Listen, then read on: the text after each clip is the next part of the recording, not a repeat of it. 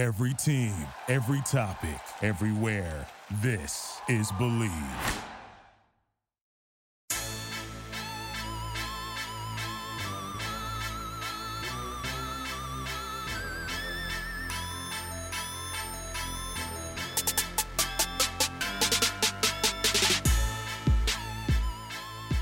It is draft week for the 2023 NFL Draft, and of course, there is massive breaking news to kick off the week. We have a new starting quarterback for the New York Jets as they have just acquired Aaron Rodgers, the star QB, former MVP from the Green Bay Packers. The trade details are as follows.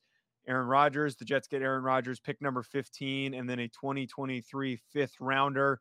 On top of that, the Packers are getting pick number 13, so a pick swap there. A 2023 second round pick, and then a conditional 2024 second round pick that could become a first if Aaron Rodgers plays 65% of the plays. I've got joining me, Joe DeLeone. Joining me is Andrew Golden, host of Bleav In Jets, to react to this. Look, I just got to know the gut reaction, which we knew this was happening, but what are your thoughts on just the deal itself now that we know that there is a deal in place that is about to go through? Yeah, my instant reaction, Joe, is it's finally over. The speculation is now in the past. We don't have to be arguing conditions or what it's going to be or how long Rodgers plays or anything like that. We know what we're giving up. Here we sit a couple of days out from the NFL draft, as you mentioned, and the Jets know where they're going to stand. They know where their picks are going to be. They know who, they can look to target on the board, and they can adjust their board accordingly. I think that is, if they were going to give up picks this year, it was best to get it done before the draft rather than during the draft, because when you're on the clock and you're trying to make moves and trades like this, that's when it can get really dicey and it can get, really hard to try and make the smartest move. Overall, I think what we've seen from the conversation here is that the Jets knew they had to acquire Rodgers. And to be quite frank, this is more than I was expecting it was going to be traded for. I thought with how long this trade took, to play out, with Rodgers being very open in the fact that he wanted to be in New York, I thought that would just, turn away any other teams from making an offer. And I knew the Packers at the end of the day weren't going to want to pay as much, if any, of his $60 million salary going into this next season.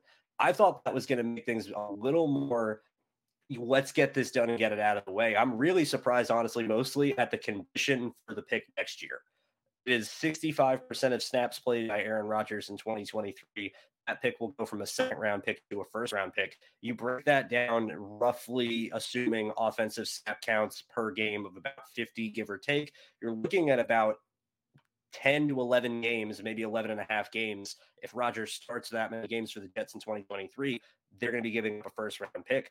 I really thought it was going to center around whether he commits to play for them in 2024, where if you have some sort of a verbal commitment from Rodgers saying, I will be here beyond just this following season, that maybe that's going to make more sense for the Jets to acquire Rodgers at that price. Giving up that one, saying regardless of what happens in 2024, you could be in 2024 without a first-round pick and without Aaron Rodgers. I wasn't expecting that.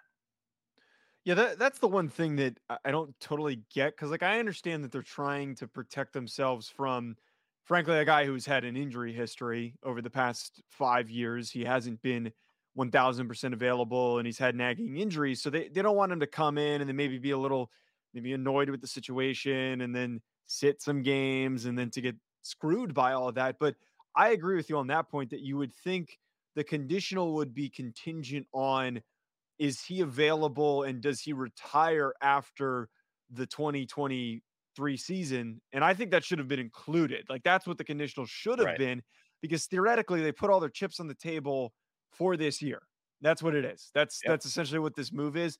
And theoretically, they could be going to Zach Wilson with no first round pick the following year, then trying to figure their situation out. Hopefully that doesn't happen, but I think that's now an added layer to this whole thing where you kind of hope that you get 2 to 3 years out of them, and you hope those 2 to 3 years are of a high level and not what happened with Brett Favre.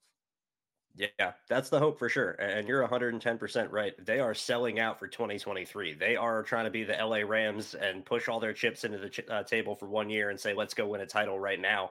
And the reason that I think that makes a lot of sense, knowing Rodgers' future is uncertain, if you're making this move, you're really trying to make the most out of this next coming year, and you can't look too far past the future.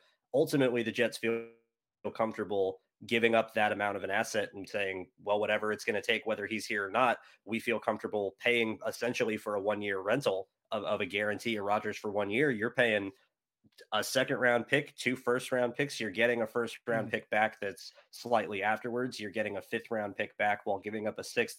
It's hard to equate the total value of what they're giving up if you wanted to make it 1 or 2 draft picks. But this feels to me like the Jets are paying a first-round pick plus to rent Aaron Rodgers for a year.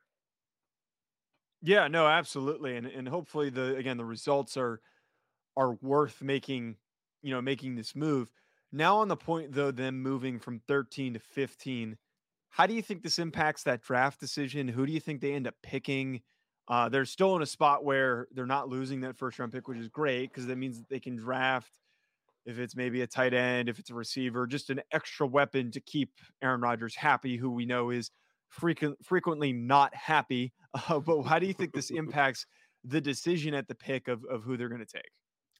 Yeah, luckily for the Jets, I don't think this changes their draft strategy much at all in the first round. I think it was very likely they were going to look to target an offensive tackle with the 13th overall pick, and I don't think that's going to be any different with the 15th overall pick.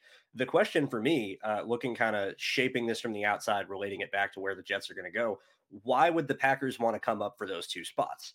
They're trying to get ahead of New England. That's the only team between them and the Jets is New England Patriots. And it seems likely, at least from the Patriots angle, their 2 biggest needs or most likely positions to target are wide receiver and offensive tackle as well. So if you're the Packers, I think this is a move with JSN in mind, in Jackson Smith and Jigba.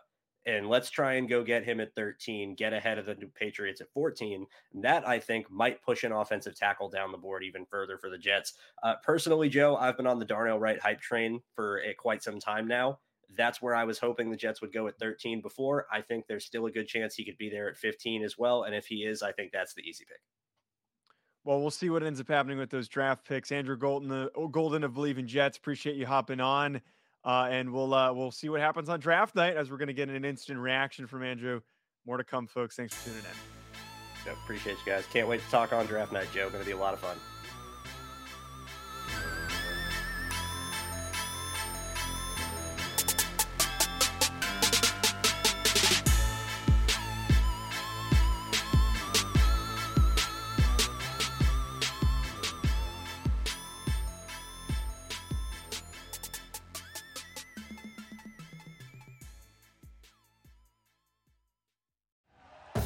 Thank you for listening to Bleav. You can show support to your host by subscribing to the show and giving us a 5-star rating on your preferred platform.